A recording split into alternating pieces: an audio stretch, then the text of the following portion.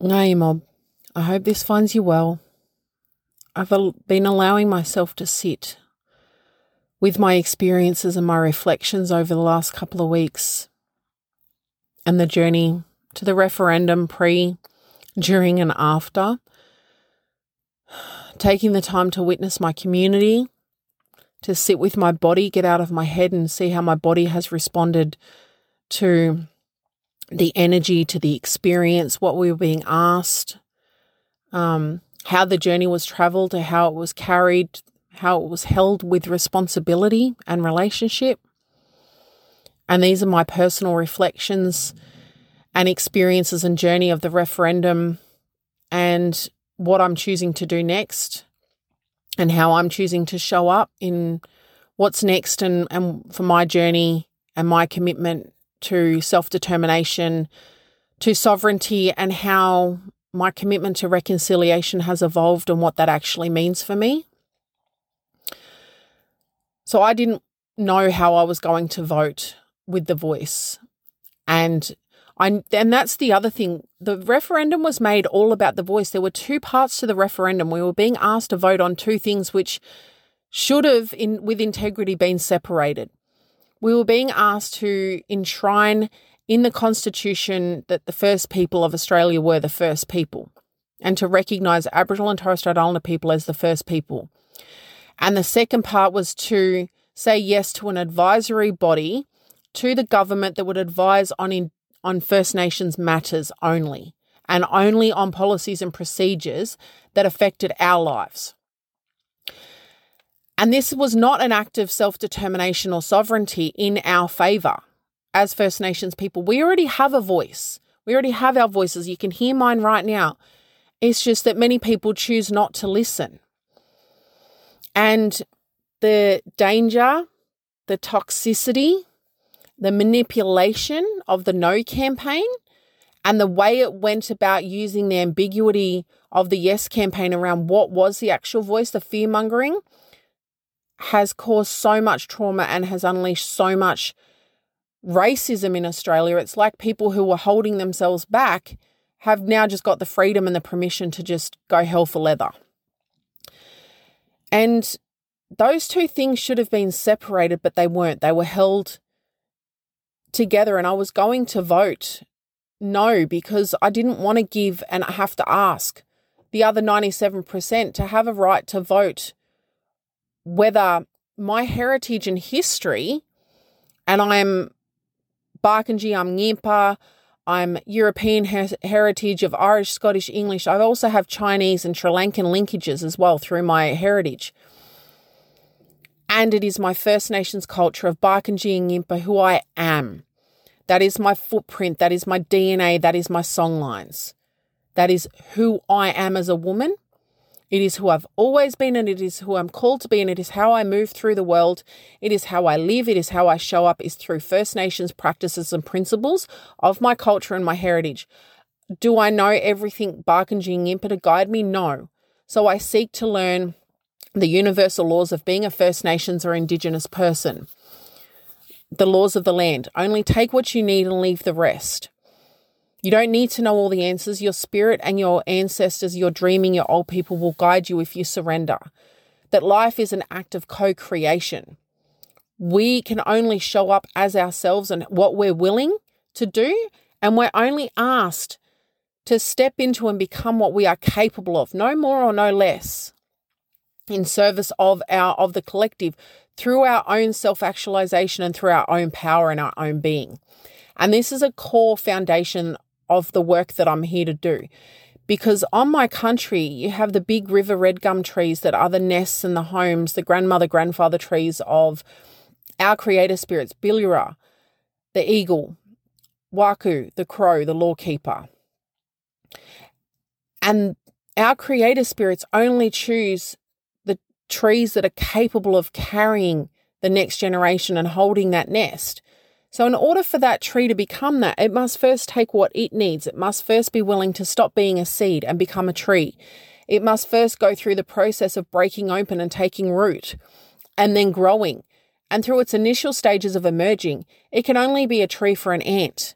So a tree can only give what it can give, because if it tries to give more, it will die. It has to first be sustainable for itself before it can be sustainable for others.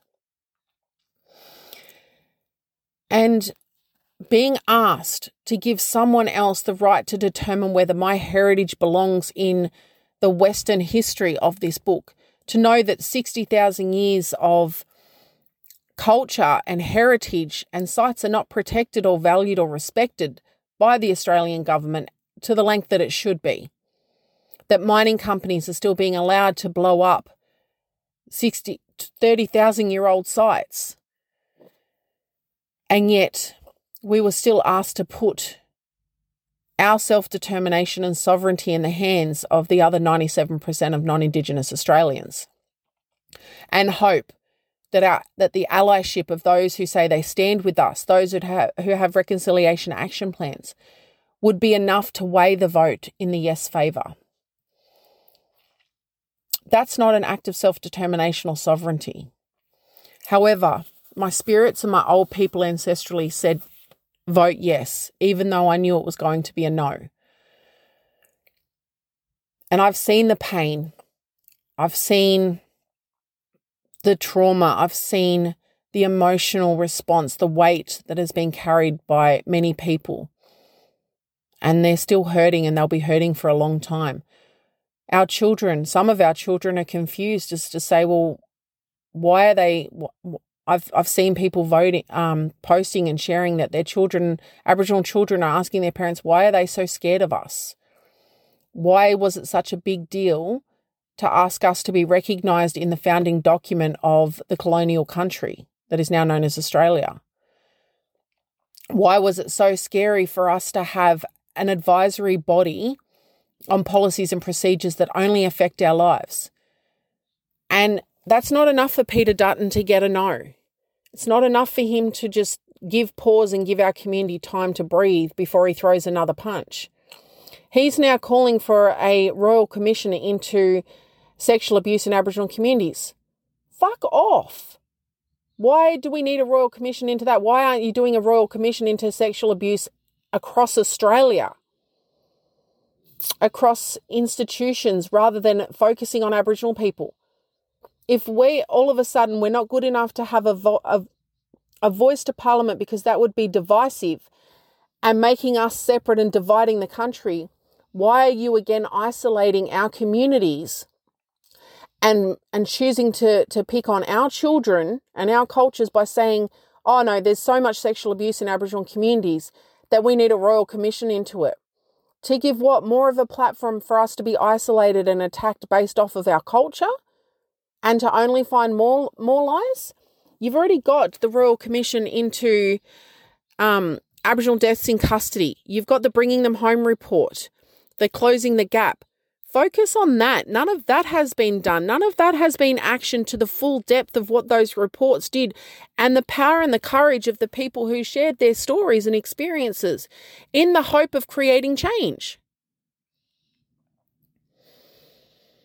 The book, The Subtle Art of Not Giving a Fuck, that I read probably 5 or 6 years ago, I didn't understand it at first, but the basic tenet of the message that I took from it is that we only have a certain amount of energy to care about things. And we need to be intentional about what we choose to give a fuck about. Because if we give a fuck about everything, we flood our energy and our resources. So post the referendum, what I'm choosing to focus my time and energy and resources on is my becoming, is stepping into my power and my journey of dream walking and dream weaving, and following and fully surrendering to where my old people want to go in trust and faith and courage. I'm no longer playing small. I'm no longer living from survival mode.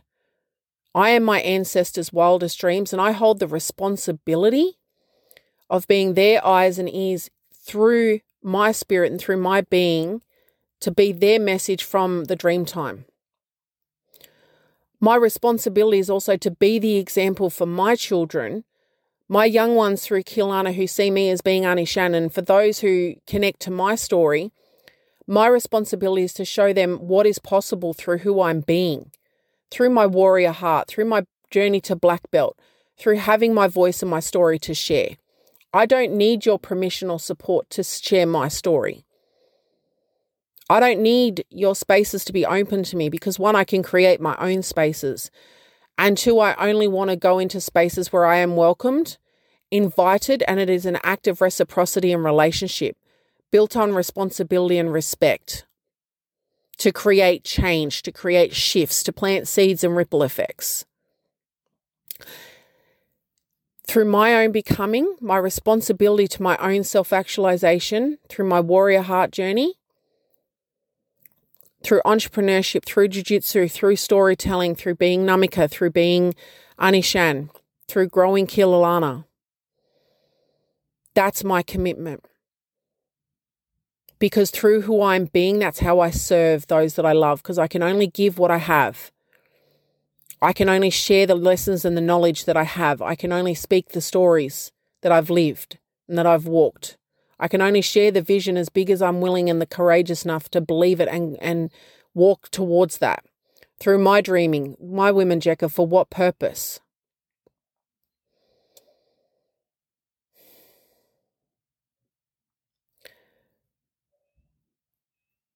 My commitment to my community and to my culture is to learn my culture, is to go and learn as much of my language, my dance, our healing, our women's business, our leadership, our law, our dreaming. Those are the things that I'm committed to learning, to weaving and understanding how do I weave my journey together. Dream walking, dream weaving. To being the Namika and the Anishan that I can be for my children. Through my becoming and then through my doing. And trusting in my entrepreneurship and my journey. Because I am my ancestors' wildest dreams. I am my ancestors' conduit for this world. And I also hold the responsibility to plant seeds and honour my old people, to honour my journey and to do the work of what is required in this time to lighten the load and to plant seeds for the next generations to harvest from, to sit under. That's what I'm choosing to focus on. Reconciliation as a movement, as a vehicle for change, and being asked to go into non-Indigenous spaces to share my story, to educate, to help you create your better spaces to benefit not just First Nations people, but to benefit your people.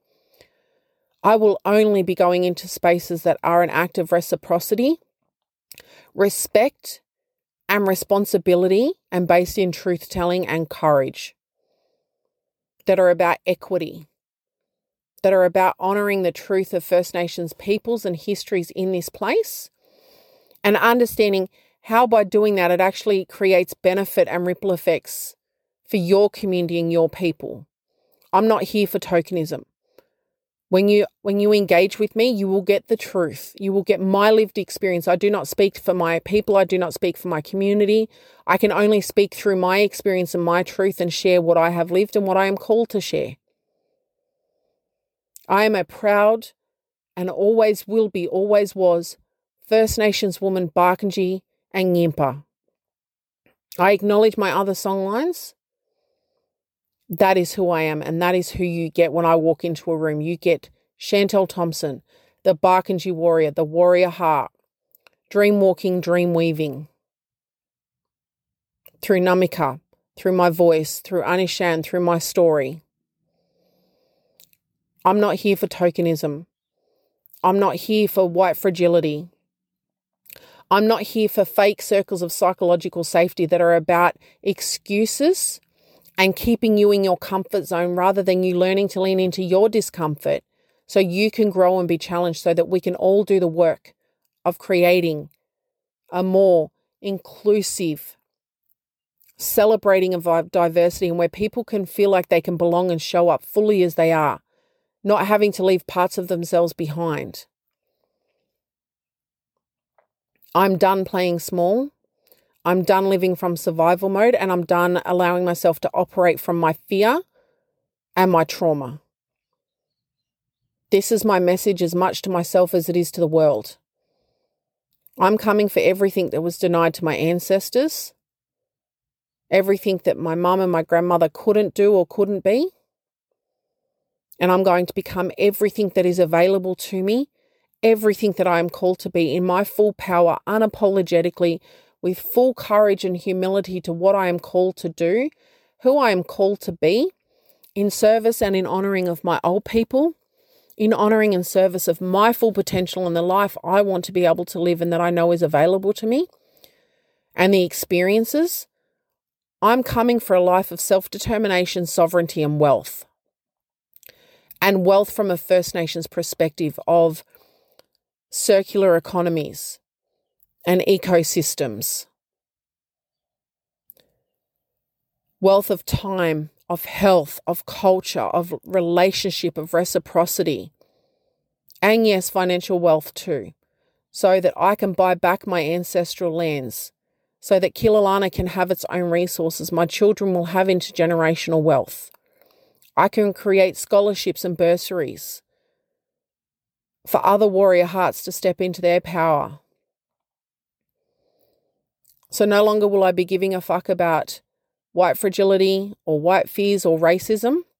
You can come for me, but you will not like the response that you get. I am choosing to focus all my time, my energy, my capability, my capacity on my becoming and of being of service and in surrender and complete trust and humility to my old people, to my power and potential, so that I can be the person and the woman that I need to be for my children, for my nieces and nephews, and for the work that I'm here to do in my time. And I'm no longer afraid of what that means or where it'll take me. So world, I hope you're ready, because after this experience, I'm no longer giving my power over to anyone. I'm no longer giving anyone else the decision making. I'm surrendering to my old people and I'm going to speak the truth. I'm going to be a conduit for their vision through who I'm being. And I'm going to be a light in the world for those that see me as being a guide and fully stepping into my journey to black belt, writing my story, speaking my truth, and sitting on country and serving from love, serving from my health and well-being, my rest and my play and my joy, not just the anger and the tears and the grief and the determination. Time with my children, the time that I have left with them as children, as young people, and as babies in my home and in my heart, before they step into the world and step into their power and potential. I'm here for it all. I'm not here for tokenism, and I'm not here for pain or trauma or caring about what other people think. I'm here to do the work and honour myself, my being, my old people and my children, and the work that I'm here to do.